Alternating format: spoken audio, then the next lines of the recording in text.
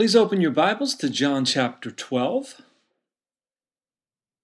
We studied verses 1 through 19 last week, and we saw portrayed three different ways in which we as Christians can demonstrate our love for the Lord Jesus Christ. And just as a refresher, we talked about how Martha expressed her love for the Lord Jesus by serving.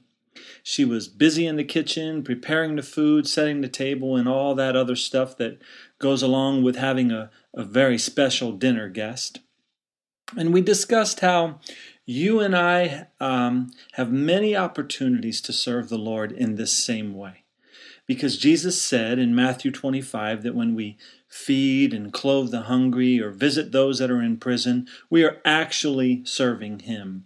Now, also, you can expound on that in so many different ways that we really wouldn't have time to cover on a teaching like this, but there are various things that you can do to serve as unto the Lord. You can reach out to a neighbor, cut a neighbor's lawn. You can do, it's just endless, the things that you can do from a servant's heart, and doing it all in the name of the Lord Jesus Christ. So Martha, though, is an example of someone that served. Lazarus, we also saw that he expressed his love for Jesus by sitting down at the table with Jesus.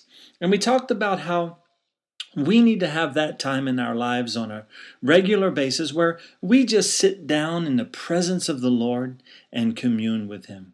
Just take time to set time aside, Go sit down someplace, get alone with the Lord, and just commune with Him, speak to Him, talk with Him.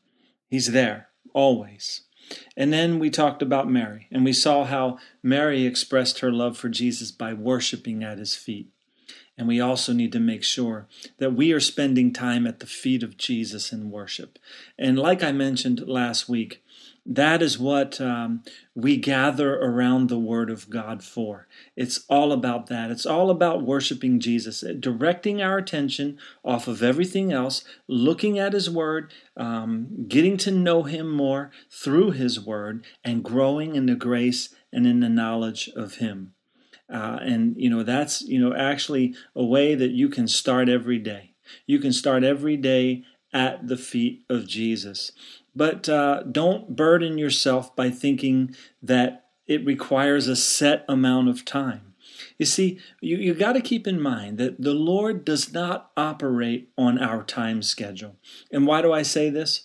Well, you can look this verse up on your own, but 2 Peter chapter 3, verse 8, it says that with the Lord, a day is as 1,000 years, and 1,000 years as a day. So with that in mind, if you do the math, and I actually took a little bit of time here to do the math on that. Let me read that verse to you again. It's 2 Peter 3:8, that with the Lord, one day is as 1,000 years, and 1,000 years as one day. So there are 1,440 minutes in one of our days, which equals 525,600 minutes in our calendar year, 365 days. Now, if you multiply that 525,600 minutes by 1,000 years, and you come up with 525,600,000 minutes in one of God's years. Divide that by our daily 1,440 minutes. You come up with 365,000 of God's minutes to every one of our minutes. So, if you spend 5 minutes in worship of God on God's time, it's as if you spent 1,267 days in God's presence just for 5 minutes of worshiping God. Now, what's the point of that math lesson? Well, the point of it is forget about the time. God is always in our presence by His Holy Spirit that indwells us. If you are a believer in Jesus Christ, You have repented of your sins. You have turned your life over to the Lord Jesus Christ. His Holy Spirit comes within you and indwells you. He is with you always. It's not about your faithfulness. It's not about how much time you spend. The math is absolutely ridiculous to sit and go through all that. The point is that you just need to fall down at the Lord's feet. Start your day there. Don't worry about the time. Get on your knees and thank Him. Day after day, start your days that way. 1 minute on your knees. God loves that time with you. It's not about, like I said, your faithfulness. It's about His faithfulness. We will never be able to fathom the love and the faithfulness of our God. We will not be able to comprehend it because God just works in a completely different realm than us. His love is something that we cannot fathom. We cannot comprehend the depths of His love. You know Psalm 119, and I really encourage you to read that too, but it says that the eyes of God saw your substance when you were yet to be formed in the womb. And that before we ever lived, one day, God has a book that has our days written in it. It also says that God thinks of us so much that the number of His thoughts toward us are more in number than the sand. And that every morning when we awake, He is with us. I really encourage you to read that. Psalm 119. What I'm quoting is somewhere around verse 16. And before we move on, though, in our study today, to finish up John chapter 12 here, I want to encourage you to spend time meditating on the goodness and the faithfulness of God. And stop worrying about your inadequacies when it comes to worshiping God. Stop worrying about your shortcomings. Because when you focus on who He really is, you will come to understand just how powerless and just how small you really are. You know, it's like being dropped all alone in the middle of the ocean with no life raft or floating device. You are powerless and helpless. But when your heart reaches that place with God where you understand how big He is, how powerful He is, how wonderful He is, how faithful He is, and it has nothing to do with you, then total humility will take over for you. And you'll become overwhelmed in His presence. And you'll gain an understanding that your life is lived not by your might, not by your power, but by the power of His Holy Spirit within you. So let that sink in. And I really want to encourage you in that before, like I said, we move on. We are getting into that time of the year when it's the holiday season, at least when I'm recording this here. It's the holiday season, and the holiday season brings great amount of depression for many people for whatever reason. But know this. There's something beyond all of this. The day-to-day, the daily grind. You're not able to meet your bills, not able to make your mortgage. Maybe you're losing your home. Maybe you feel all alone. You don't know what's happening in your life. You don't know why you were ever born. But there's a God. And He is the God of all creation. And He is the God that loved you so much that He became flesh and dwelt among us. He came to the earth, and He came to live, and He came to die, and He came to be buried, and He came to rise again from the dead, and to give you everlasting life, and to give you a hope and a future, and to fill you with His Holy Spirit that puts within you contentment and peace. So turn your eyes upon Jesus. Now, with that, let's go ahead and move on in our study. Verse 20, John chapter 12, picking it up in verse 20. Now there were certain Greeks among those who came up to worship at the feast. Then they came to Philip, who was from Bethsaida of Galilee, and asked him, saying, Sir, we wish to see Jesus. Philip came and told Andrew, and in turn, Andrew and Philip told Jesus. But Jesus answered them, saying, The hour has come that the Son of Man should be glorified. Most assuredly, I say to you, unless a grain of wheat falls into the ground and dies, it remains alone. But if it dies, it produces much grain. He who loves his life will lose it, and he who hates his life in this world will keep it for eternal life. If anyone serves me, let him follow me. And where I am, there my servant will be also. If anyone serves me, him my Father will honor. Okay. So let's break this down a little bit. There in verse 21, some Gentiles came along, and they wanted to come and get to know Jesus. Now, remember, anyone who is not a Jew is a Gentile. And it seems here that Jesus does not really address these Jews, but Gentiles will have the opportunity to come to know him after his death, his burial, and his resurrection. Excuse me, I said that Jesus didn't address the Jews there, but he kind of didn't seem like he addressed these Gentiles that had come to him. But they will have the opportunity to come to know him, like I said, after his death, his burial, and his resurrection. In the book of Acts, when the Holy Spirit comes upon the 120 believers that are in the upper room, the gospel at that point went out to every nation under heaven. And Gentiles came to know Jesus. You see, prior to this time, back in John chapter 2 and John chapter 7, Jesus stated that his hour had not yet come. But now he's stating that his hour has come. He will soon die on the cross. He will be buried. He will rise again in his glorified body, as we discussed a little bit about that last week.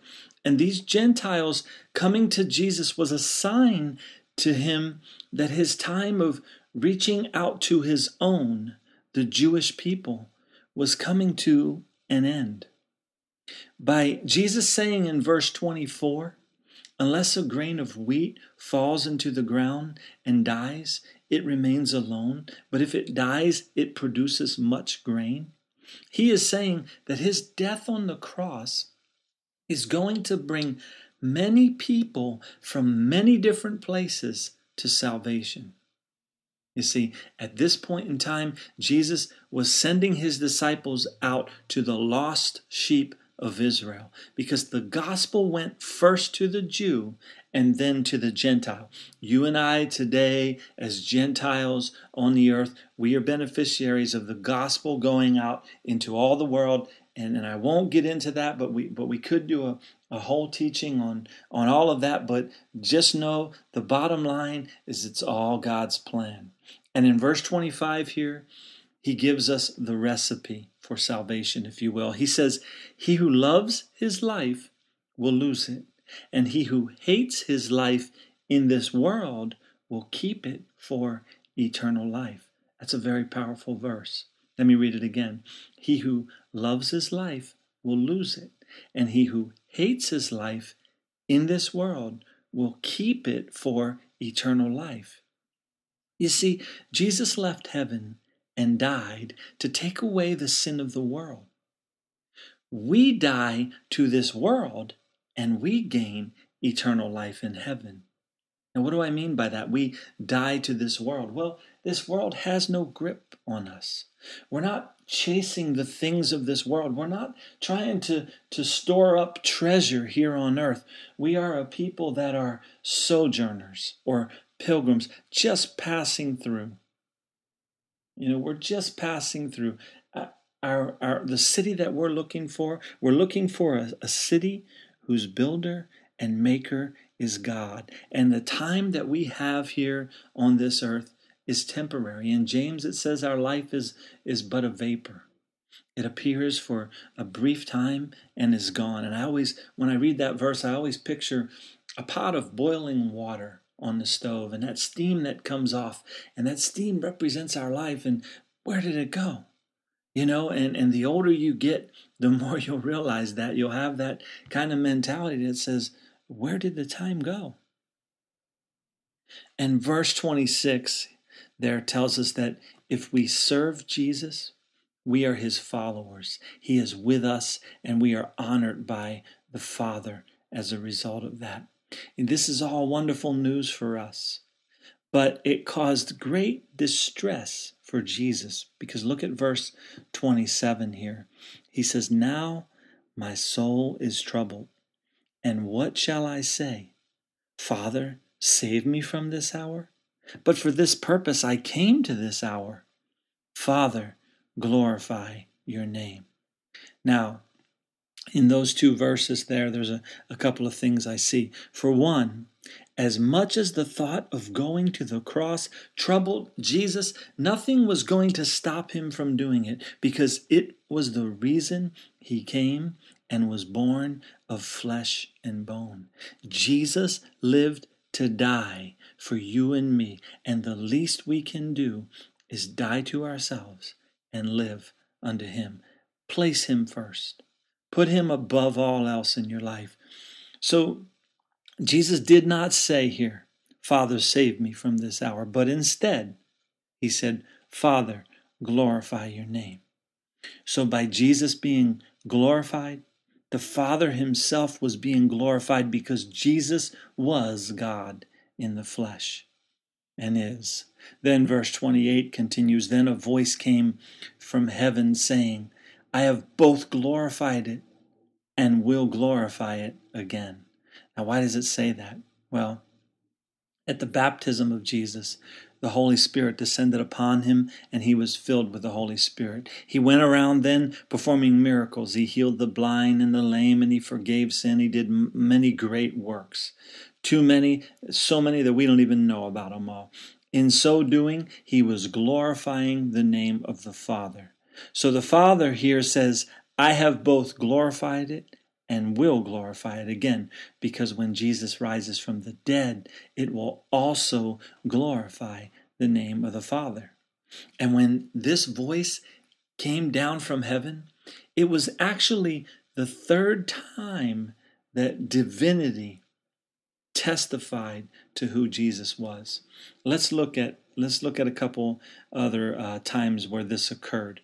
An audible proclamation, if you will, that Jesus is the Son of God. Turn in your Bibles to Mark chapter 1.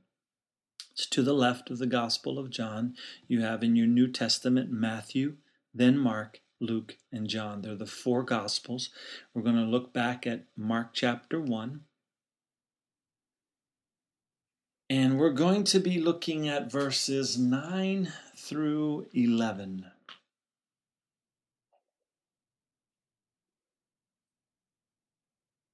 So, Mark chapter 1, verse 9.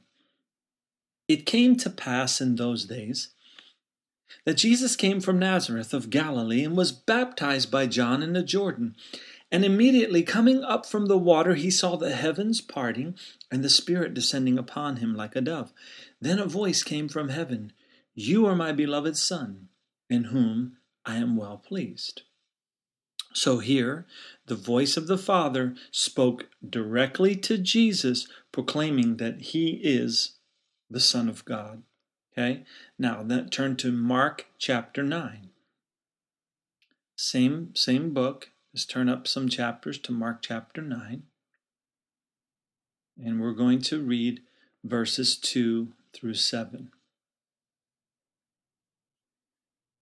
It says, "Now after 6 days Jesus took Peter, James, and John, and led them up on a high mountain apart by themselves. And when he was transfigured before them, his clothes became shining, exceedingly white, like snow, such as no launderer on earth can whiten them. And Elijah appeared to them with Moses, and they were talking with Jesus.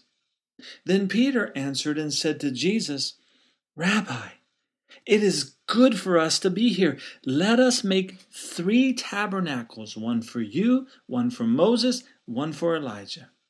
Because he did not know what to say, for they were greatly afraid. And a cloud came and overshadowed them, and a voice came out of the cloud saying, "This is my beloved Son. Hear him." So this was the second time that the Father proclaimed with an audible voice who Jesus was. And then, turning back to John chapter 12, the voice came from heaven for the third time and confirmed who Jesus was and is. The religious leaders of that day were constantly hounding Jesus and plotted to kill him because he made himself equal with God. But 3 times the Father confirmed with an audible voice who Jesus Christ was. Jesus will now go on to explain here, back in John chapter 12, he's going to go on and explain to a bunch of onlookers the reason that this voice came. We'll pick it up in verse 29, John 12:29. Therefore, the people who stood by and heard it said that it had thundered. Others said, an angel has spoken to him. Jesus answered and said, this voice did not come because of me, but for your sake. Now is the judgment of this world. Now the ruler of this world will be cast out. And I, if I am lifted up from the earth, will draw all people to myself. This he said, signifying by what death he would die. Picture that. He said to signify to them the type of death that Jesus would die. He said to them, and I, if I am lifted up from the earth, he's put up on that cross, that he will draw, by being up on that cross, he will draw all people to him. So what took place here is that everyone heard the voice from heaven. And the reason they heard it was the Father's way of proclaiming to them who Jesus was and is. He wasn't just an ordinary man.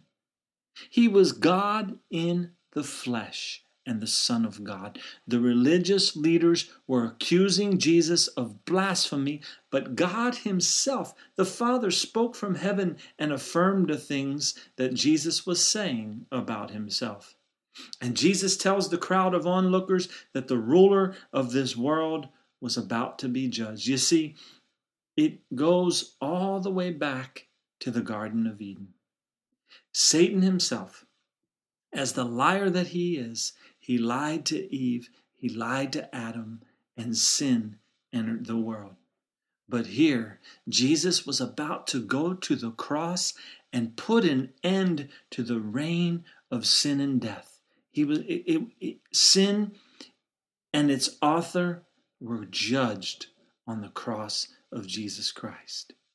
Jesus was lifted up on that cross, and when a person turns their eyes from this dead in sin world, they become alive in Christ and sealed for eternity, because we're taking our eyes off of sin and off of this world, and we're putting them on Jesus. Do you remember the story? You may or may not. It's in Numbers chapter 21, when Moses made a bronze serpent and he put it on a pole. And it was so that when a serpent had bitten someone, when a person would look at that bronze serpent, what would happen? They lived. Sin had no effect when they looked at that serpent up on the pole. You see, there was a choice then, and there is a choice now. We can choose to look unto Jesus, or we can continue to live in sin. We are not forced to keep our eyes on Jesus, but we are encouraged to do so. Turn toward the back of your Bibles to the book of Hebrews. You'll find Hebrews right after Philemon and right before the book of James. So it's right in between those two books, Philemon and James. And we're going to look at chapter 12. Okay? So Hebrews chapter 12. We're going to read verses 1 through 3. So hopefully you're there.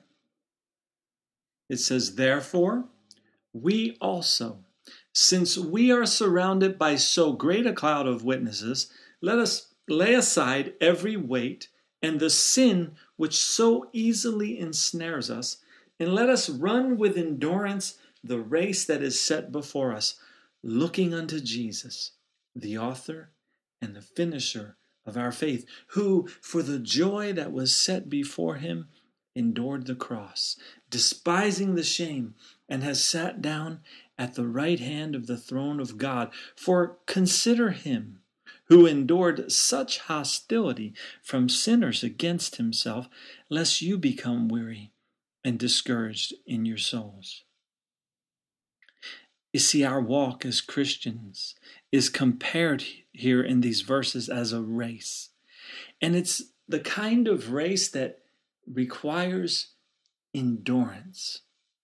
It's not easy to be a follower of Jesus Christ. It says there in verse 1 that sin so easily ensnares us.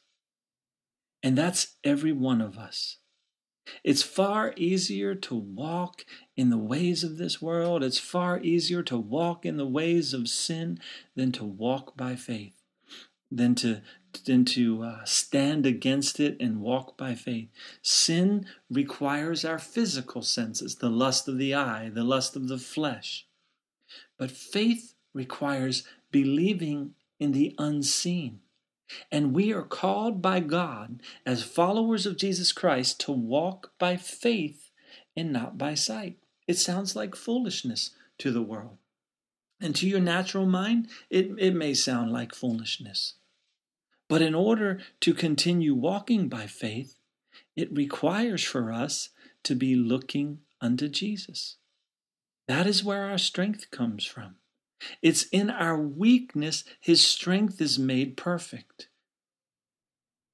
And you know, when we look unto Jesus, it's not just a one-time casual glance. I've met people that say, oh yeah, I looked to Jesus when I was 18 years old, but that was it.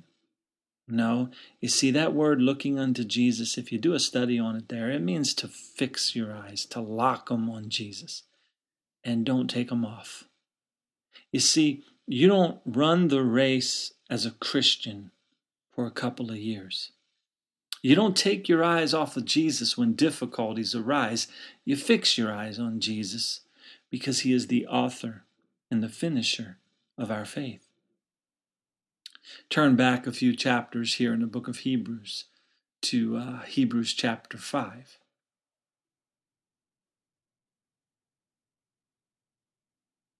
Speaking of Jesus, in verse 9 of Hebrews chapter 5, it says, and having been perfected, he became the author of eternal salvation to all who obey him. So you see, the reason he is the author and the finisher of our faith is because he is the author of eternal salvation. There's salvation in no other name. Salvation comes from Jesus only.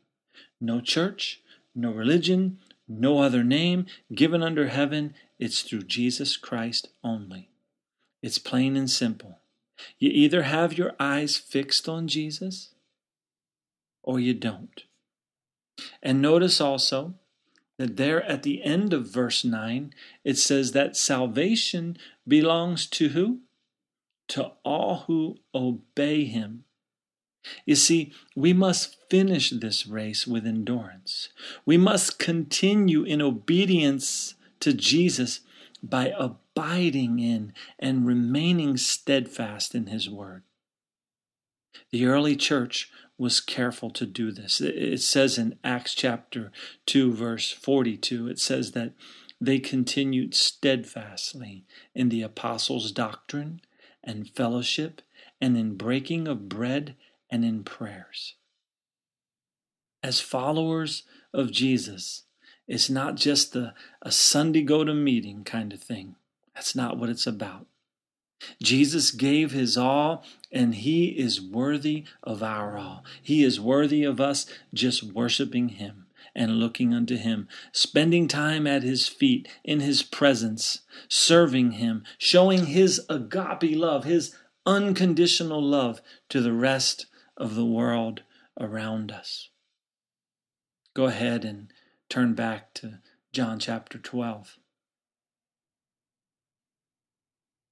Verse 34 says, "The people answered him, 'We have heard from the law that the Christ remains forever.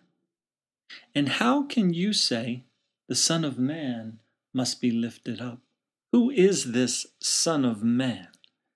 Now, if you remember, we saw earlier in this chapter that all of them, that the people that had run out to meet Jesus, they remember they took those palm branches and of the palm trees, they started waving them in his honor, crying out to him, "Hosanna, blessed is he who comes in the name of the Lord, the King of Israel." So they're saying here that the law they have been taught says that the Christ is going to live forever. So why is Jesus telling them that he's going to die? Why was he telling them the way he was going to die? You see, they weren't being taught the whole counsel of the Word of God, because the book of Isaiah proclaimed that the Christ would be oppressed and afflicted. It says that he was led as a lamb to the slaughter and cut off from the land of the living. He poured out his soul unto death, Isaiah says. And he was numbered with the transgressors, and he bore the sin of many, and he made intercession for the transgressors. There was more to Jesus than they wanted to understand. As we talked about last week, they just wanted a political king. They wanted a political savior, someone that would change their present day circumstances. And it's unfortunate, but today, many come to Jesus for the same reason. They don't want the suffering. They just want good times.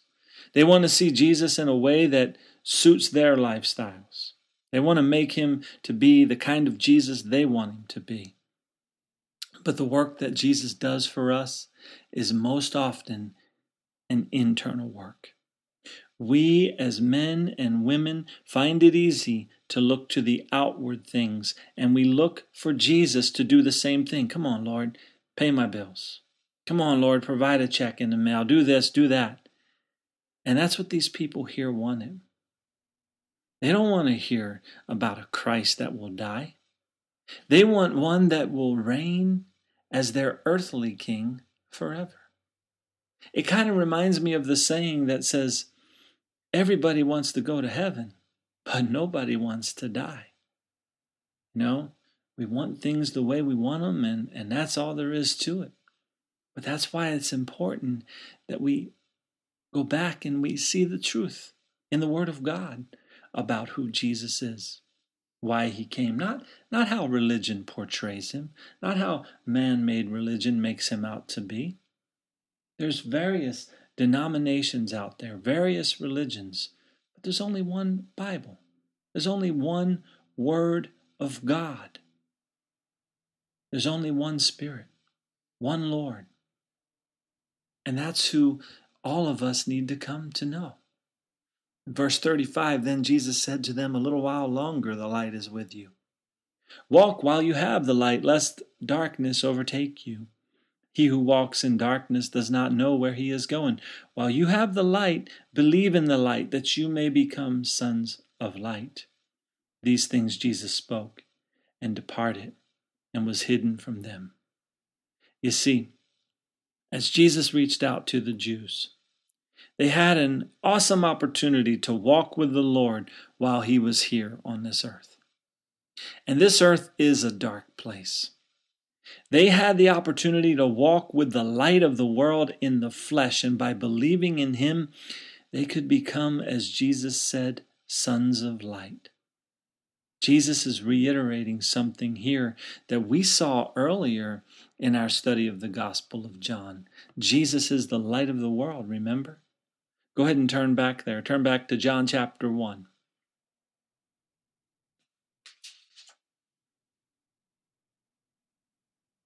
John chapter 1, we're going to look at verses 9 through 13. Speaking of Jesus, it says in verse 9, that was the true light, which gives light to every man coming into the world. He was in the world, and the world was made through him, and the world did not know him. He came to his own. Who was that?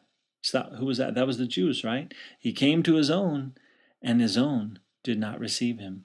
But as many as received him, to them he gave the right to become the children of God, to those who believe in his name, who were born not of blood, nor the will of the flesh, nor the will of man, but of God.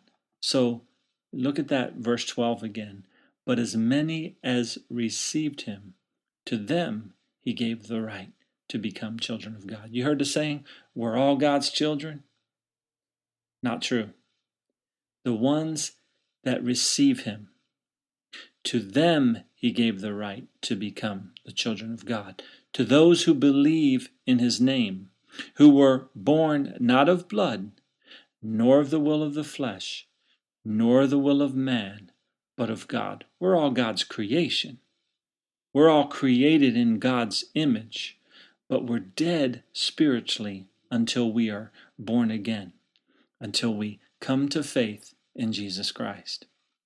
But the same opportunity that Jesus presented to the Jews in John chapter 12 was later presented to the Gentiles as well. You and I, you and me, we're the beneficiaries of the gospel going out to the Gentiles. But we see here that when one is born again, they are born not of blood, nor the will of the flesh, nor the will of man, but they're born of God. And I just want to reiterate that to you again. This means that it's not something physical that takes place. It's spiritual. The change is inward, not outward. And we become sons and daughters of the Most High God. So many people say, well, I don't want to go.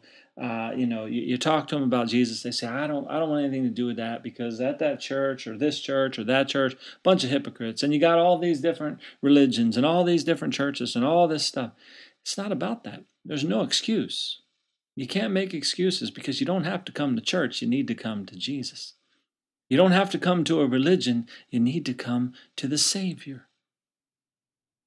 And turning back to chapter 12 of the Gospel of John, how did these Jews respond to Jesus after all of this, after everything that Jesus said to them?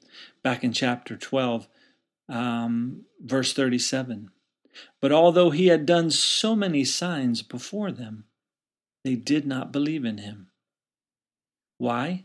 That the word of Isaiah the prophet might be fulfilled, which he spoke, Lord, who has believed our report?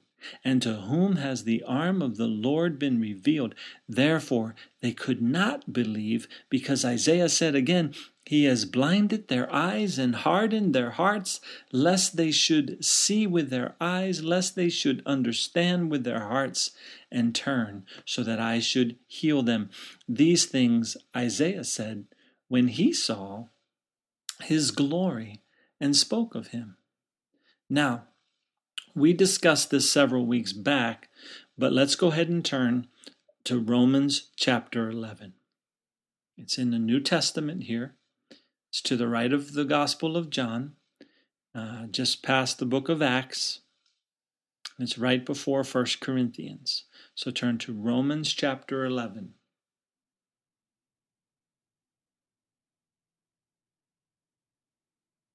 And we're going to go down and start reading in verse 25.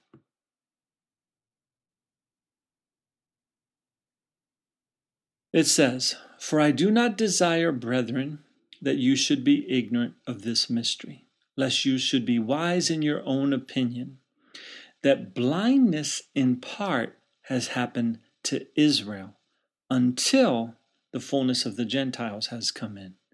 And so all Israel will be saved, as it is written. The deliverer will come out of Zion, and he will turn away ungodliness from Jacob.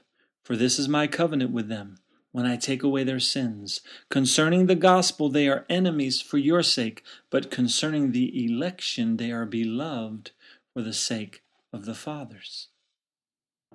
So you see, like I said earlier, it's all God's plan. He brought the Messiah to the Jews, and then he offered salvation to the entire world.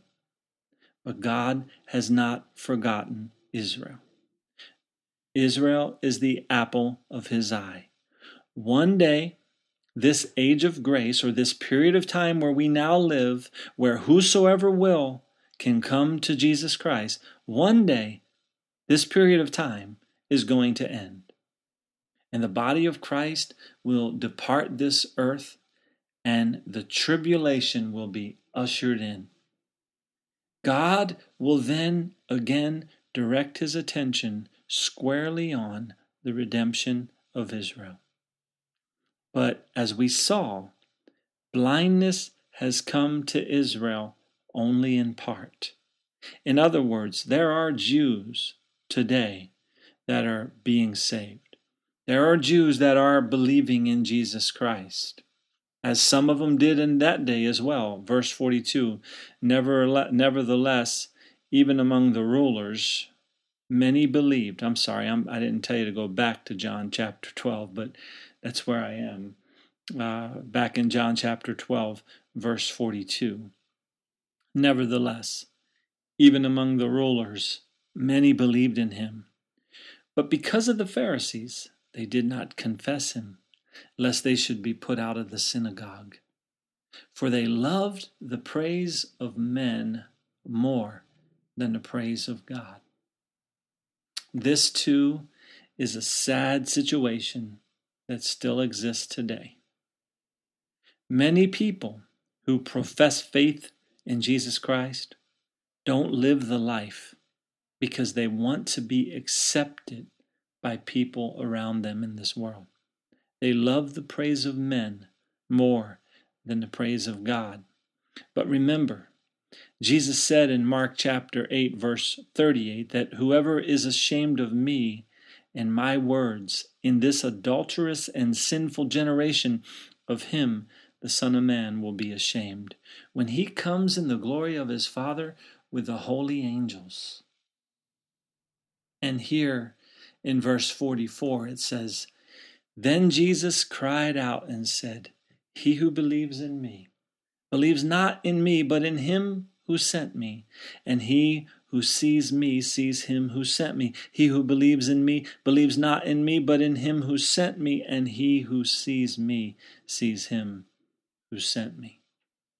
I read that verse twice, but it's important. He who believes in me sees him who sent me. What's that tell you? Jesus is God in the flesh.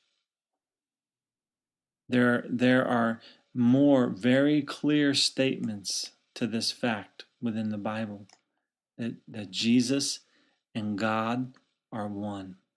Verse 46, I have come as a light into the world, that whoever believes in me should not abide in darkness.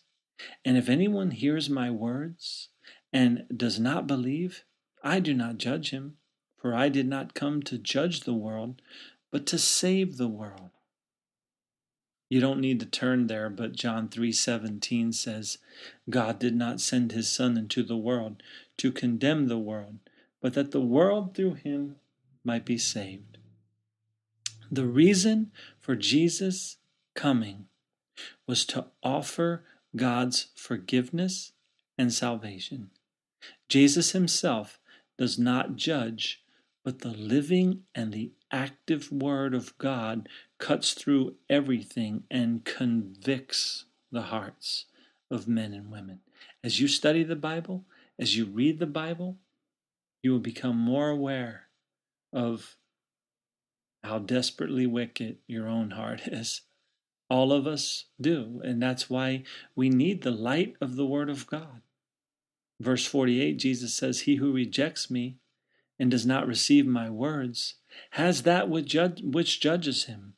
The word that I have spoken will judge him in the last day. You see, when this temporal life of ours has come to an end, it'll be the Word of God that will judge us. Each and every knee will bow to Jesus and confess that he is God, and there will be no excuses as to why one did not believe in Jesus, because the Word of God proclaims all we need to know about him. That's why the Bible says, how beautiful are the feet of those that preach the good news of the gospel. You see, the Father spoke audibly from heaven, and he testified of Jesus, and Scripture today also testifies as to who Jesus is. But Romans chapter 1 also states that since the creation of the world, his invisible attributes are clearly seen, being understood by the things that are made, even his eternal power and Godhead, so that they are without excuse, because although they knew God, they did not glorify him as God, nor were thankful, but became futile in their thoughts, and their foolish hearts were darkened. So you see, every base is covered. No one will be able to stand before Jesus when that time comes for every person. And they won't be able to stand before him and proclaim they did not know. The Father testified, the Scriptures testify, and creation testifies of the glory of God in Jesus Christ. And Jesus goes on to say in verse 49 here, "For I have not spoken on my own authority, but the Father who sent me gave me a command what I should say and what I should speak, and I know that his command is everlasting life. Therefore, whatever I speak, just as the Father has told me, so I speak."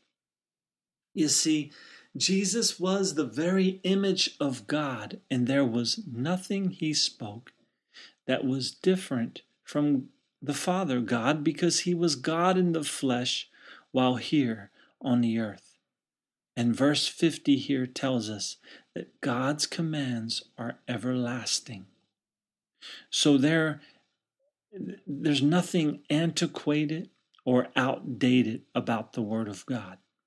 I sometimes have talked to people about the Bible, about the Word of God, and they say, "Come on, man, we're living in the 2000s.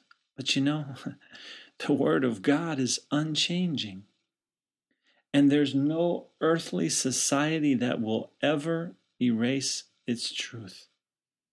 Be careful not to fall into the trap that many people are falling into today and believing in only parts of the Bible, because Jesus promised in Matthew 24 that heaven and earth will pass away, but his words will by no means pass away. Think about that.